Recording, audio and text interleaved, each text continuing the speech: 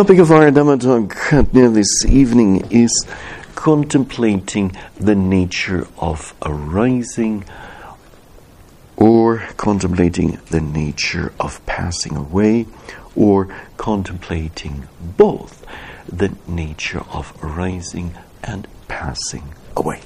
And the subtitle of our talk this evening is some basic aspects of the Satipatthana Sutta. Now, the Satipatthana Sutta, the discourse on the establishment of mindfulness, is probably the most important discourse, most important foundation for the practice that we're doing here together. And some of you will be familiar with it, some of you might have read it maybe a few times, many times, and certainly some of you might not be familiar with it at all. Now, just like with many other discourses given by the Buddha, the Satipatthana Sutta is structured in a very systematic manner. And as Venerable Analayo has pointed out in his book, Satipatthana, there is first the introduction part, and certainly in this part, it gets stated where this discourse was given, namely in the land of the Kurus, at a town of the Kuru people, namely Kamasa Dhamma. And it so happened that the Buddha and a group of disciples were staying there. And the Buddha then addressed his monastic disciples, and then they said, "Venerable Sir," or "Yes, Venerable Sir," and then the Buddha started giving the discourse. Now, the second part of the discourse, you might refer to it as the preamble, contains the main benefits to be obtained from this practice. And among those, there are 7 in number, and those are this practice of the establishment of mindfulness will lead to the purification of the mind. It will lead to the overcoming of sorrow and lamentation. It will lead to the destruction of physical pain, dukkha, as well as mental distress, and further it would lead to the entering of the right path, until the final major benefit is the realization of Nibbana. Now, a question to you. Are there only 7 benefits to the Satipatthana practice? Is that all? Have we come for this?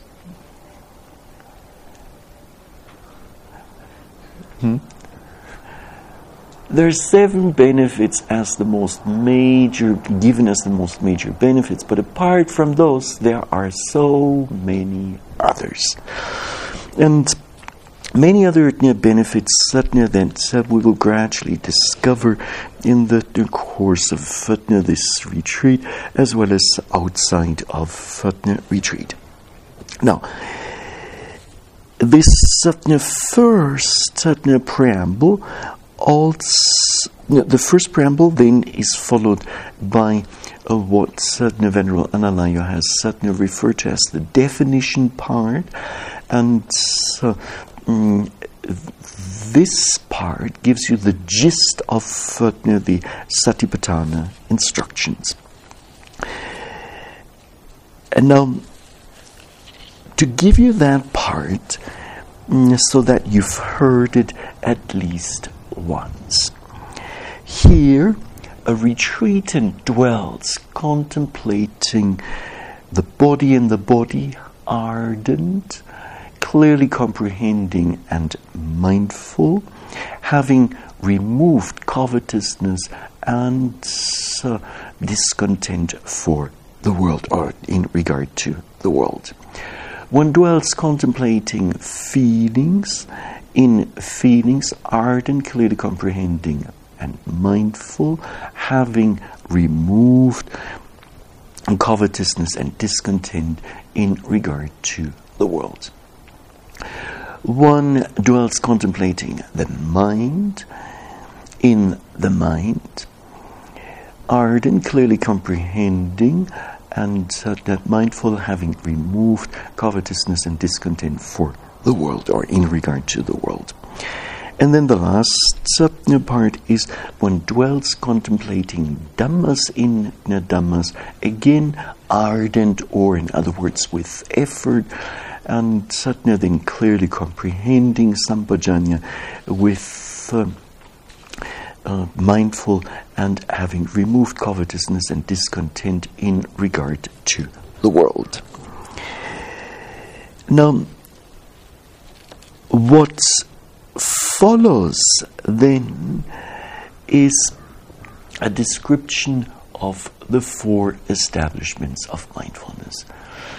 So, the contemplation of the body, Kaya Anupassana Satipatthana, followed by the contemplation of feelings, followed by contemplation of the mind, and lastly contemplation of the Dhammas.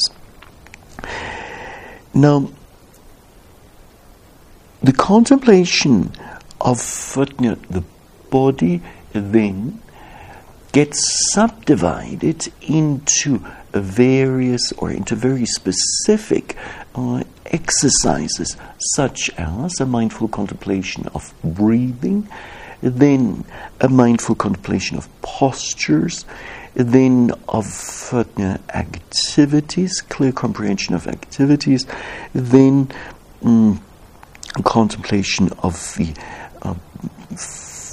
the parts of the body, and then a contemplation of the elements, and finally a contemplation of a corpse in various stages of decay. Each of these sub-aspects of Kaya Anupassana Satipatthana then are followed by what Venerable Analayu calls the refrain, namely a paragraph that is identical, that contains the same message, but adapted to the respective exercise that has been just given. So, in the case of the, let's say,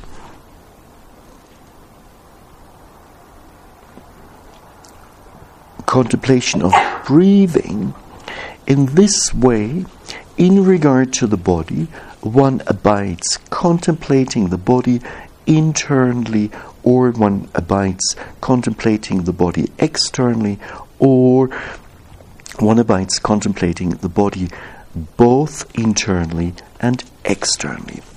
One abides contemplating the nature of the arising in the body, or one abides contemplating the nature of passing away in the body, or one abides contemplating the nature of both arising and passing away in the body.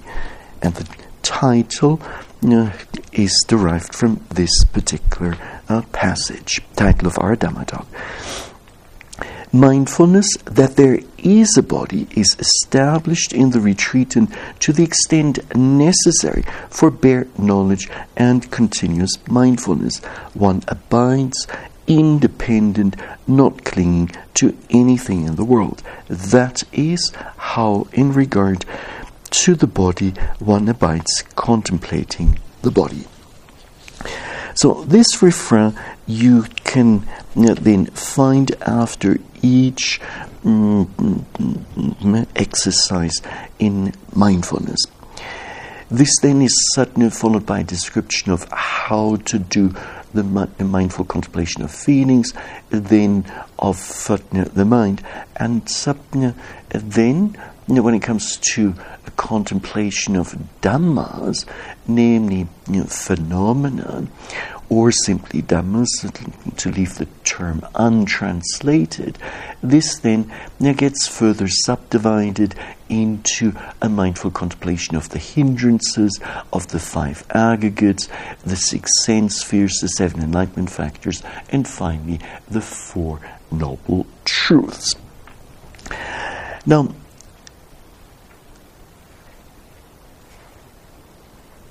having given the instructions this far, the Buddha gradually comes to a conclusion by making a prediction of what will happen to a retreatant who will follow these instructions and will meditate seriously, wholeheartedly. And so it says, a retreatant who practices these 4 establishments of mindfulness for a period of 7 years is bound to experience one out of 2 things, namely the realization of the Dhamma, so the final realization of arahantship. And if this is not possible as yet, and some desire remains, then one is guaranteed to reach at least anagamihood, namely non-return. And then the prediction continues. If one were to practice for 6 years, this will happen for 5, or 4, 3, 2, 1 years, 1 year, and then if one were to practice for 11 months and 10 months and so on, 6 months, and then all the way down to 1 week.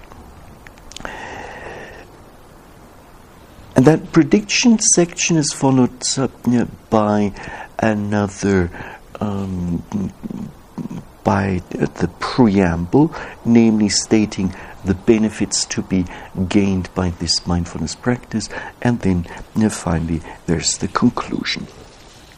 So just to give you, I'm mentioning all of this just certainly for you to have a framework that you can then relate to, and certainly the 2 passages that have been quoted now are part of this certain framework.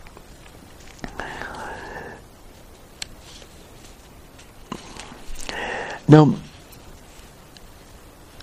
when we take a first general look at these instructions on mindfulness meditation, then we might certainly find that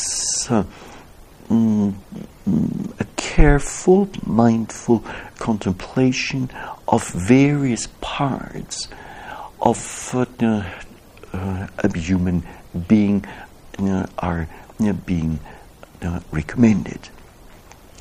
So basically, what certainly we have here could be termed as analysis, a mindful, contemplative analysis of what is actually happening, of what we ordinarily refer to as an individual or a being. So for a retreatant to look at various aspects connected to the body, to look at this whole range of feelings, of consciousness and mental factors that rise together with consciousness, and then finally various Dhamma aspects.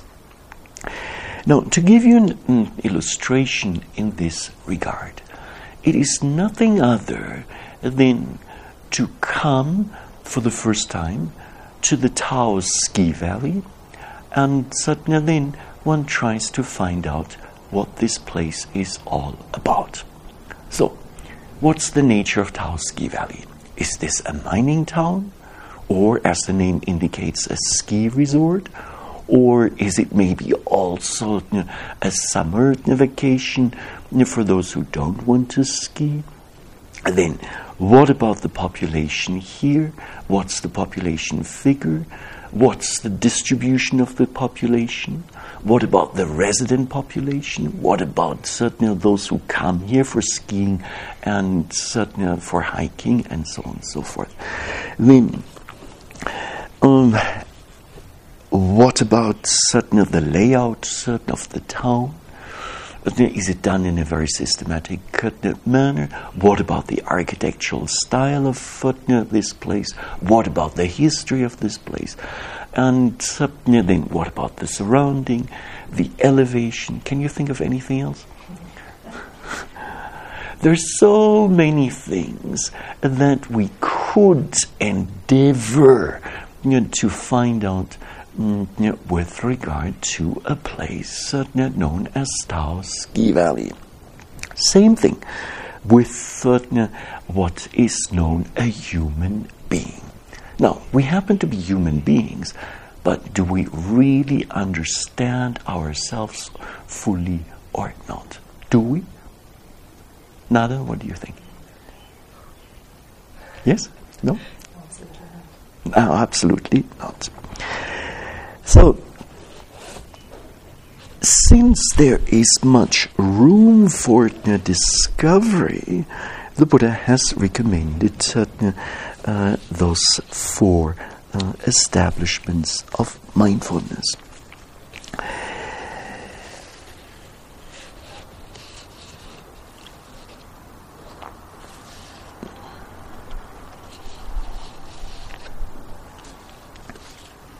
Now, contemplating the nature of arising in the body, contemplating the nature of passing away in the body, or both.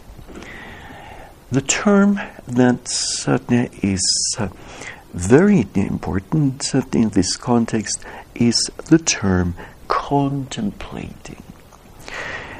In the Pali scriptural language, the corresponding verb would be anupassati, and anupassati is related to the noun anupassana.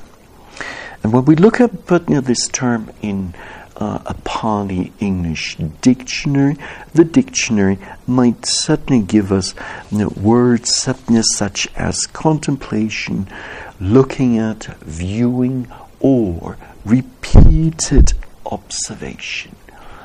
And that term repeated observation does seem to fit quite well, especially if we look at the further explanations of anupassana offered in the text. Now, the Visuddhimagga in one passage explains it as follows, namely, anu and passati, 2 parts. Passati means he, she, it sees. Anu implies a repeated action, and furthermore in diverse ways. So, a repeated and diverse observation of some object. Observing an object from different angles, as Venerable Analayo has pointed out. Now, the Visuddhimagga then summarizes this, and it says, one sees always accordingly, anupassati, and the meaning thereof is one sees again and again in various modes. Hence, it is said one contemplates. Now, I would say in the English language there is an identity between the two words contemplation and repeated observation. So what we do here in the meditation practice is nothing other than again and again, time and again, looking at familiar objects such as the bottom of the feet. The bottom of the feet, yes. Anything else? What's that? Tension in the head. Oh, tension in the head. Anything else that comes up for you, Max? Rising and falling movement of the abdomen. Sure enough. And anyone else? Is that all? Thinking. Oh, this must be a popular one among some of you. So, from the very beginning of our mindfulness practice until the very end of it, and basically our mindfulness practice ends when we pass away, we will be observing the same set of predominant objects. However, we will see them in the course of this 1 month retreat, in the course of several years or many years, we will see those objects in many different ways. And so the objects present themselves to the observing mind in different ways. Now, since we are looking at general and fundamental aspects of the Satipatthana practice, during the first few days of a retreat, retreatants are likely to see the specific qualities of objects. So, to see in one rising movement of the abdomen, tension, tightness, stiffness, expansion. Then in the case of the falling movement of the abdomen, to see specific sensations such as a release of tension, release of stiffness, tightness, maybe a sense of relaxation, ease, contraction, and so on and so forth. So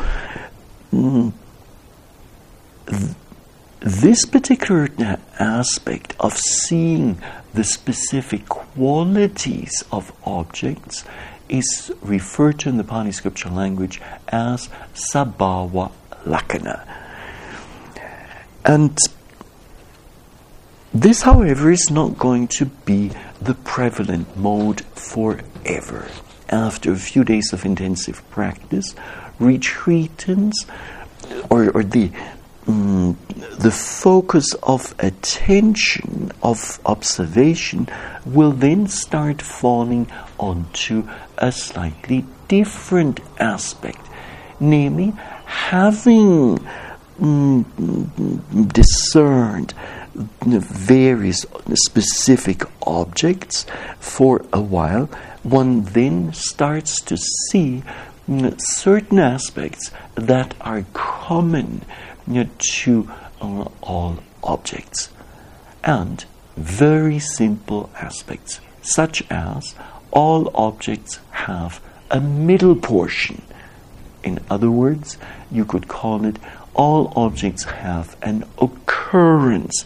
They are present for a while, and they might undergo changes. Now, is that all? Is that the only way we experience objects? Just being there. What else might come up? What else might we discover?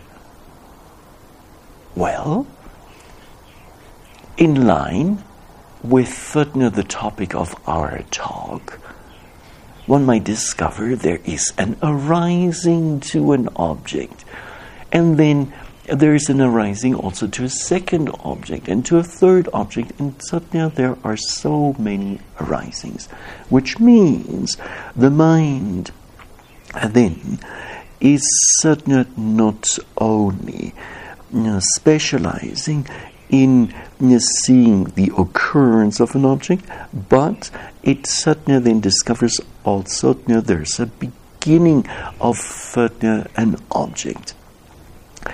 Now, having explored this particular aspect, and in Pali the technical term for this is Sankata Lakkhana, the characteristic of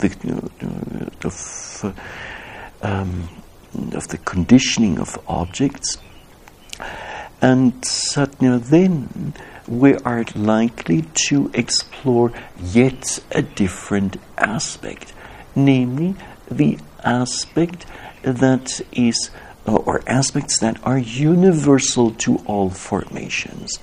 And those are very simple things, namely that formations undergo change, that those formations that keep changing are therefore unsatisfactory. We would rather have them be more permanent, and especially pleasant experiences, and certainly then having seen the change in formations and that they are unsatisfactory, sooner or later we might realize that formations actually lack a self, or are not identical with a self.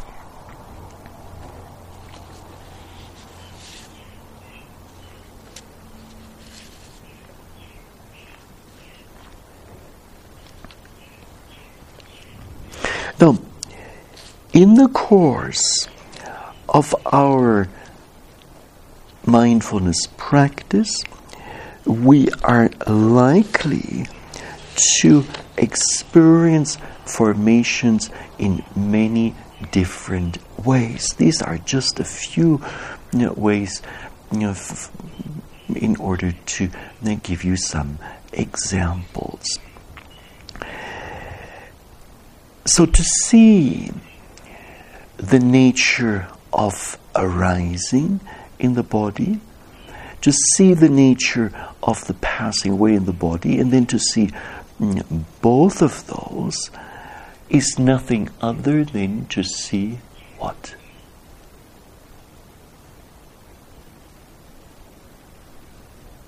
Very simple, to see the impermanence of formations. Now,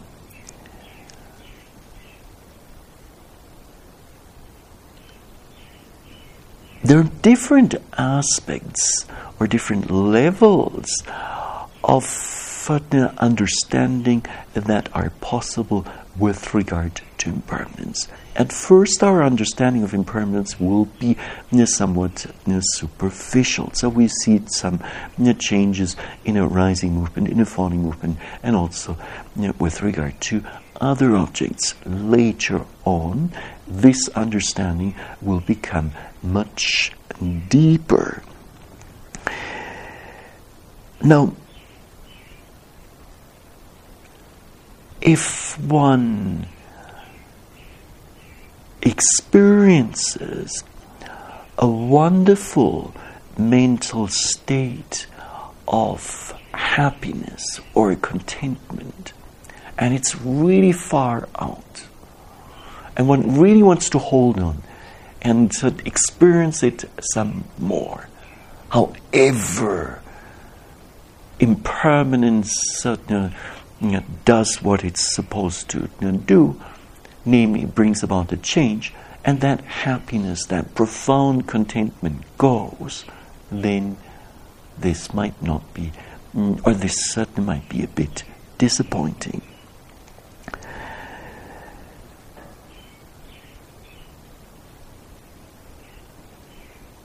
Now, when we gradually realize that we're growing older, which is just another aspect of impermanence, this too might not be all that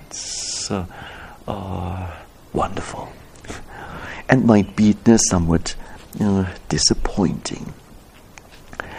Now, we all tend to have a sense of self. Me, so-and-so. There's a name to it, there's a autobiography that goes along with it. Now, if in the course of deep meditation we see, and that self is taken to be, to have much substance and to be permanent, and we then see how that self at times falls apart or is not even present, then what about the mental reaction? Will we be joyous and up and dancing? Probably not. So, contemplating the nature of arising in the body and the nature of passing away in the body, and both, is a way of understanding impermanence in a comprehensive manner, and also over time developing equanimity towards this particular aspect. Now, equanimity will not be there right away. This is something that we have to work for, and that will gradually then arise. So, one of the benefits of contemplating this arising power, the nature of the arising passing of formations, is a better understanding of impermanence, and then dealing with it in an equanimous way. There's yet another benefit that could be ascribed to this particular fundamental way of contemplating. Namely, if one keeps seeing that bodily as well as mental formations keep changing, may then bring a new view with regard to those bodily and mental formations. So we realize they are rather, they're impermanent rather than being permanent. So formations are seen as somewhat fleeting. Now, it does not end there.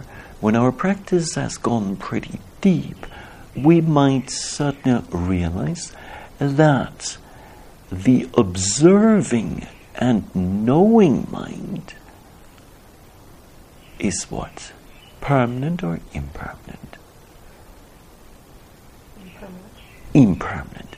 So what you have then is something that is impermanent itself, namely the observing and knowing mind, is observing objects that are equally impermanent and continuously changing. So this then makes for a huge number of possible connections or possible conditions. So if one sees that both the object observed as well as the observing and knowing mind are fundamentally impermanent, then this might change our view of ourselves. So as long as we're holding on to a notion of a self, usually a sense of permanence goes along with it. And for the most part, people think that this observing and knowing part of us is pretty permanent, is pretty solid. We can rely on this. And now we find out this is not the case. So what happens is the substantiality, as Venerable Analayo is pointing out, that then vanishes.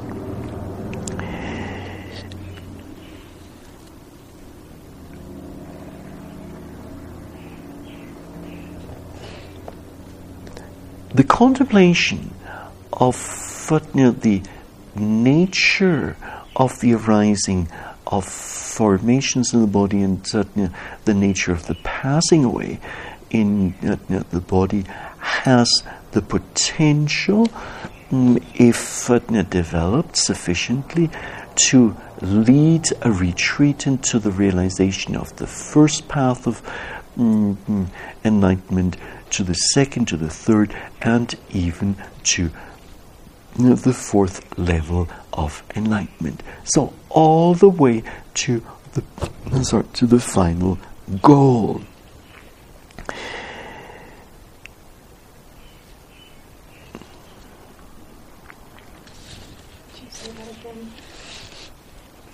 Would you say that again, that last sentence? Oh, I'm saying that this certain contemplation of impermanence can lead, or has the potential to lead, a retreatant at least to the realization of the first path of enlightenment, namely stream entry, as well as to the second, the third, and the fourth level of enlightenment. So, in other words, this form of contemplation carries the highest potential.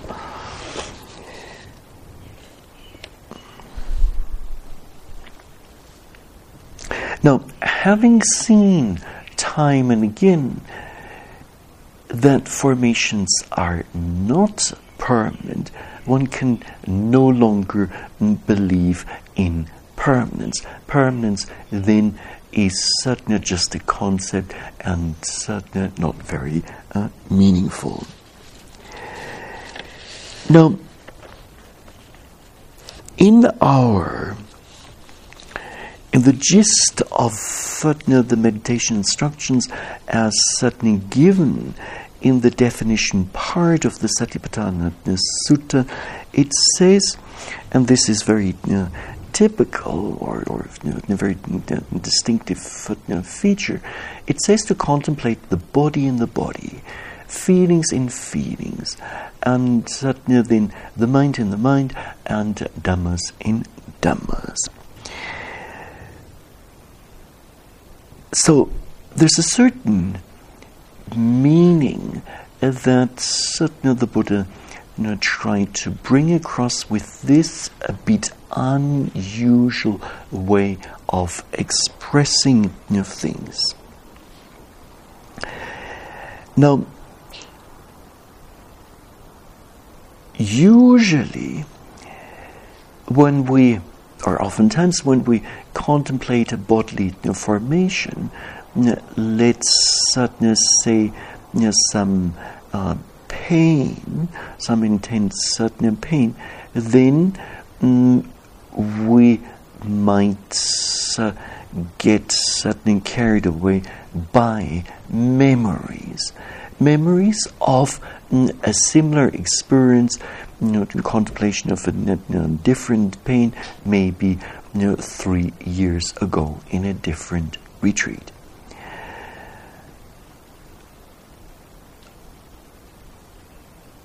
Now, that is not certainly what the Buddha had in mind, but rather, when a bodily formation is predominant, that we give full focus onto that bodily formation, at least for the time being that we observe that bodily formation, that pain, that we concentrate on that, and to the exclusion of memories and certain other unrelated things. If at some other point in our practice, and could be in the same sitting, the most predominant object happens to be a feeling, so a pleasant, unpleasant, or a neutral feeling, then we will want to give full attention to that particular feeling, at the exclusion of other things, at the exclusion of mixing in thoughts, or mixing in certain mental states, or mixing in some bodily formation. Now, when the mind, so consciousness in association with a particular mental state is predominant. And in the text, when one knows that the mind arises together or in association with greed, then one knows just that, and one observes just that, and not mixed in with other things. The same thing goes for the contemplation of, let's say, a certain Dhamma aspect. So when the hindrances, one or all of the hindrances are predominant, then one's attention is fully on those certain hindrances, to the exclusion of other things. So to the exclusion of feelings, to the exclusion of bodily formations. So it's one thing at a time.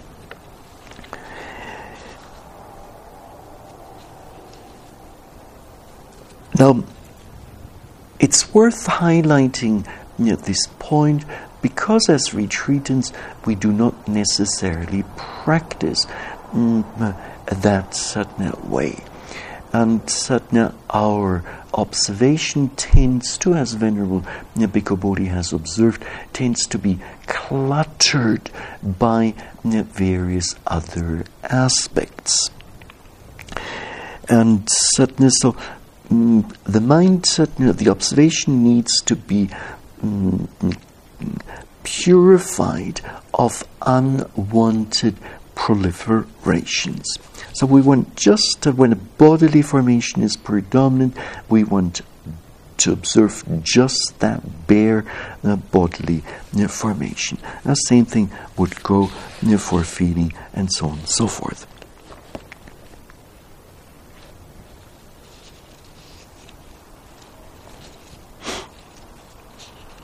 Now, in the definition part of the Satipatthana Sutta, it says, one dwells contemplating the body in the body, ardent, clearly comprehending, mindful, and having removed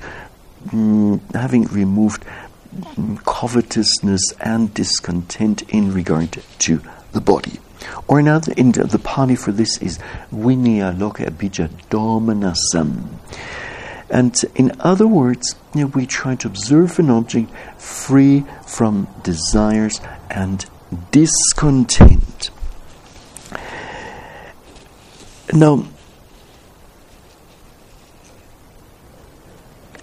much could be said about this particular instruction here, but I will try to keep it as simple as possible.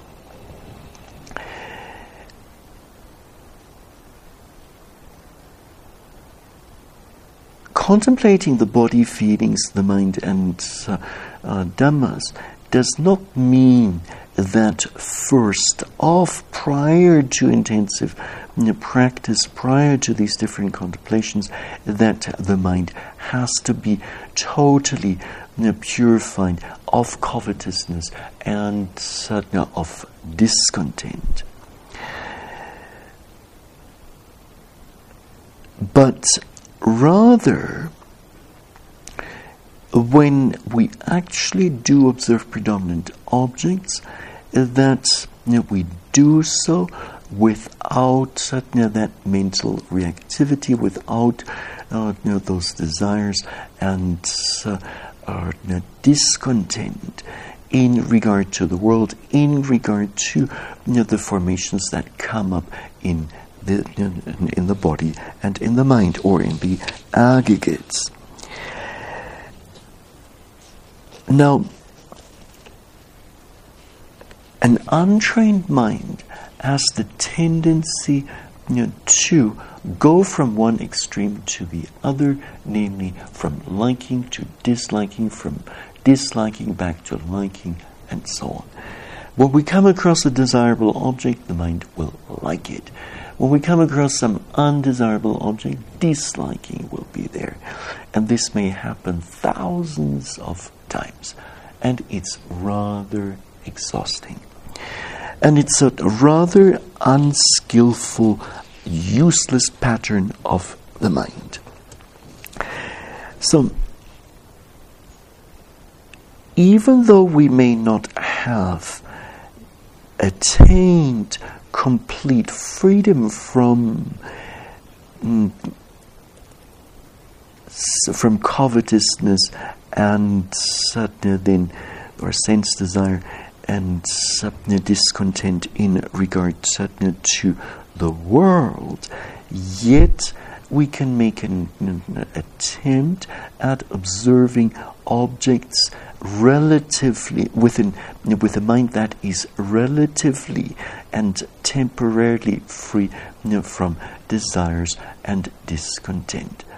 And if at times when we observe an object and we realize there is some desire there is some disliking there, some discontent there, then we might take that very desire and that very discontent itself as an object of observation, and certainly then in applying mindfulness to those sadhana states, they might at least temporarily subside.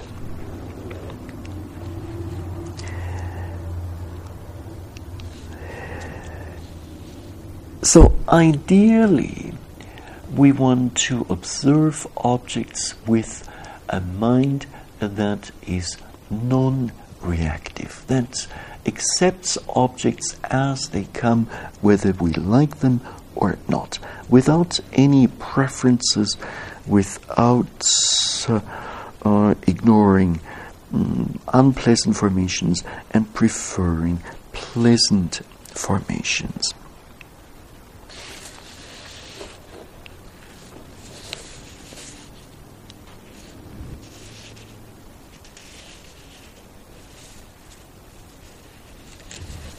Now,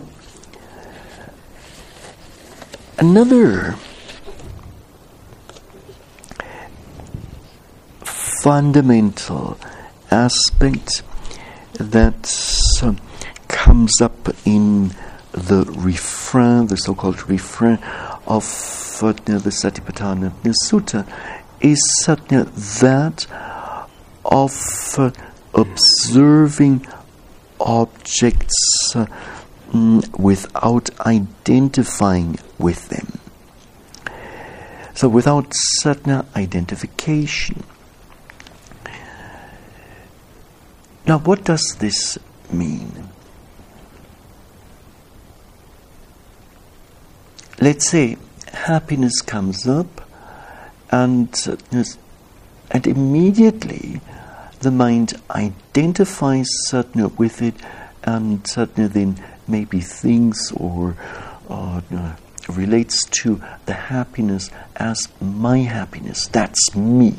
That certain happiness is part of me that determines my personality or my being, whatever. Or when at other times, let's say, sadness has arisen in the mind, and the sadness becomes quite predominant, quite strong, even quite intense, and then an identification with it might take place, and we take it to be my sadness. I'm so sad. I'm totally overwhelmed by the sadness. Now, identification is the opposite of disidentification.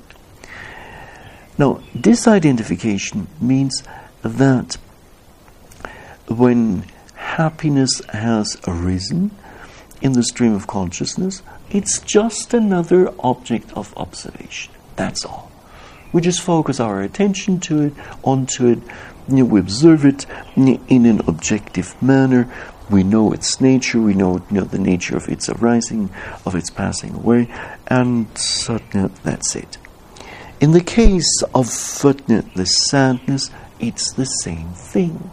We don't relate to it as my sadness, but rather as just another object, just another mental state, and we observe it in a rather detached manner, objective manner.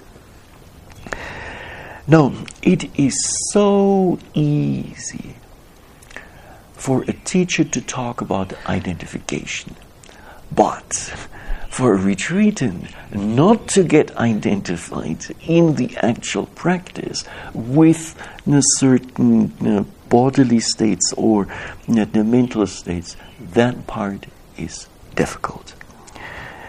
At times can be very difficult. Now,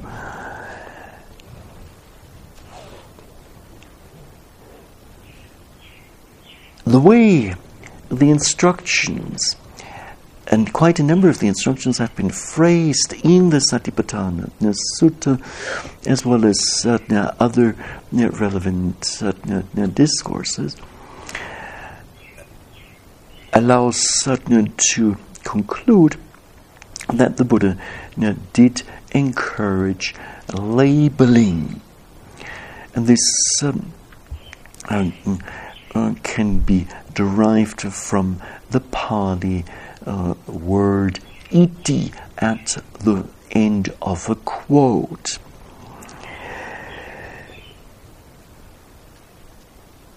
Now, when we start labeling objects, then this labeling will bring about a certain, or will break up the identification with an object to some extent. And so one sits there and experiences this far out contentment, happiness. One feels like being on top of the world, and is totally indulging in it.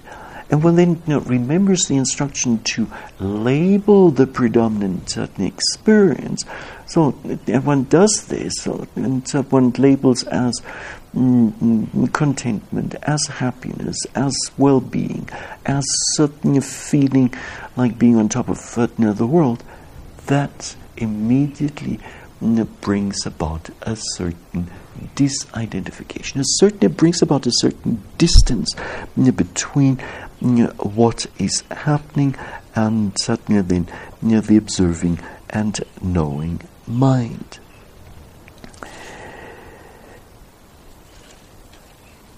Now, the labeling will help in different ways. It will help to strengthen our clear recognition of what it is that we are experiencing, as well as strengthen our understanding of the object. And as mentioned, it brings about a certain inner detachment and diminishes identification, especially with moods and emotions.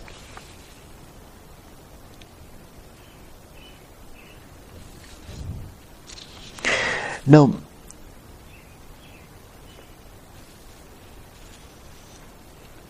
on occasion, retreatants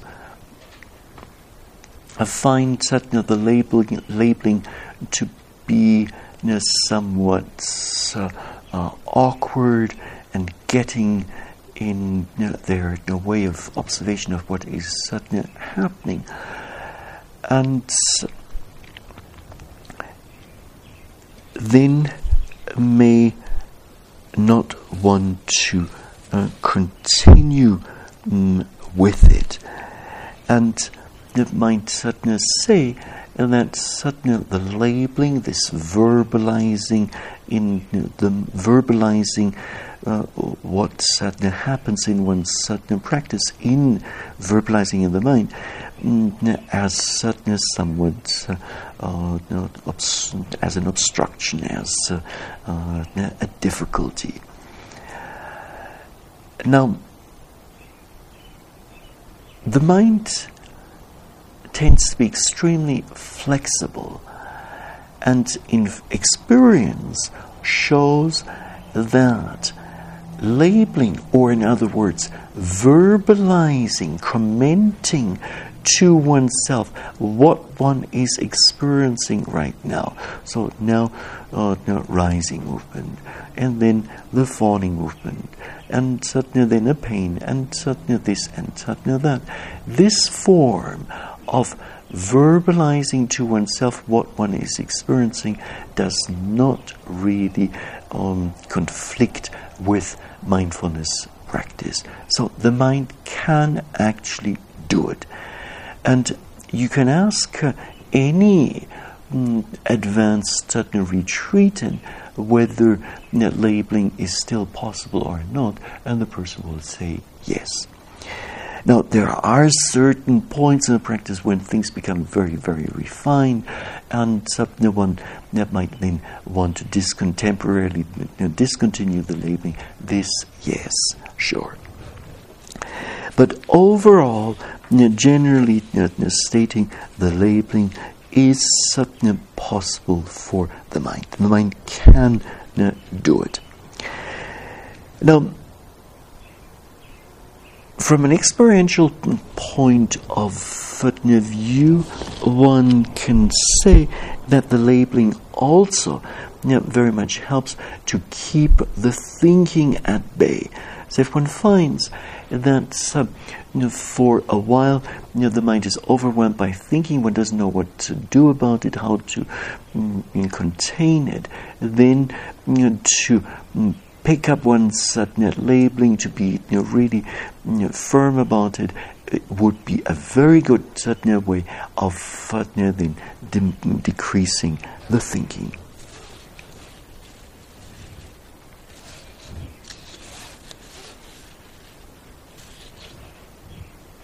Actually, scientific research exists that is saying that labeling, verbally expressing one's emotions, is an important way to let go of some of those emotionally charged thoughts or mental states.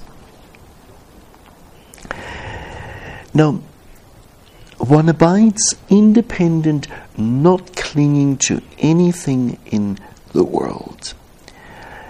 For us as retreatants, this means however exciting or however devastating an experience might be that comes up, we remain independent and not clinging to anything in the world. Neither clinging to desirable experiences, nor clinging, and at times the mind does this, nor clinging to even undesirable experiences. When at times, let's say, our sense of self is very much at stake, and the self loses its substantiality, at such a point, for consciousness to hold on to even some unpleasant, undesirable object, this is quite normal. And so, when this happens, not to identify with any formation.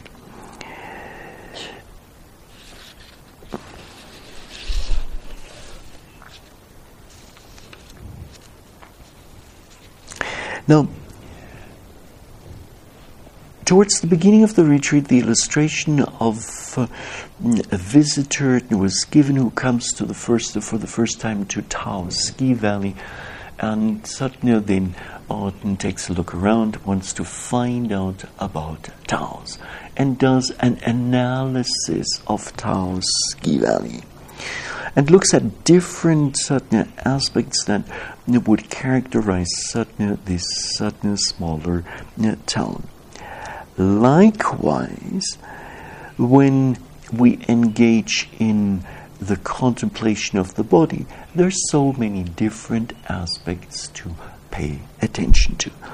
So the body cannot be fully understood by simply just looking at the breathing. This is an important aspect, yes, but there are other aspects.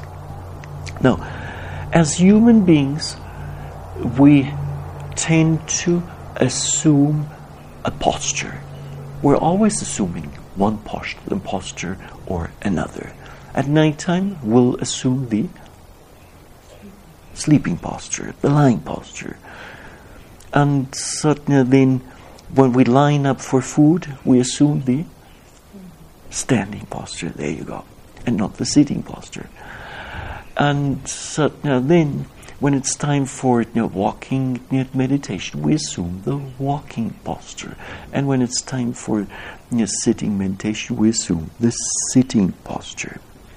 Now, much could be said, but time... we're already far beyond 8 o'clock. So we have these time constraints. So much could be said about the posture itself, but let me limit it to just a few essential aspects. The posture that we're assuming, let's say in sitting, whether we sit perfectly upright or in a slouched manner, in a slumped manner, leaning to this side or that side, or the body is maybe swinging or swaying, and whether our posture is stiff or rather relaxed, and suddenly then comfortable or not comfortable. There are so many things that could certainly be observed and investigated in the course of our mindful contemplation of the body. You might certainly on occasion want to pay attention to the connection between the predominant mental state and your posture. So let's say when the mind is totally overwhelmed by anger, then what's your posture like? And when first anger is there, and this turns suddenly into restlessness or is accompanied by restlessness, then again, how does that influence your posture? So there are many things that could be investigated. When you feel afraid, what's your posture like? When courage is present, what's your posture like? Now, more could be said on the mindful contemplation of the body. One could certainly speak about certainly the dhatu vavadana, namely an analysis of a being into different elements, into the four great elements, or the 6 elements, including consciousness and sadness, space. But we are running out of time, and so that might be mentioned at some other point. Now, allow me to conclude by wishing, may this vavadana that we are engaged in, namely a careful investigation, a careful analysis into what is actually going on, what we commonly refer to as a human being or as an individual, may that analysis result in the arising of profound insights, of a profound, of right views, right perceptions, and ultimately may it lead to the realization of at least the first path of enlightenment, namely the path of stream entry. And may this happen, hopefully, during this very retreat here in the Taos Ski Valley. And this is it for tonight.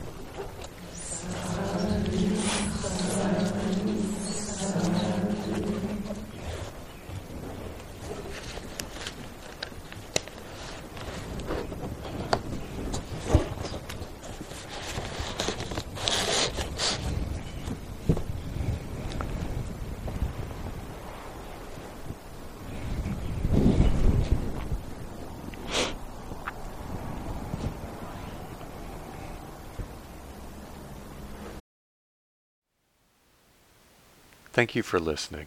To learn how you can support the teachers and Dharma Seed, please visit dharmaseed.org/donate.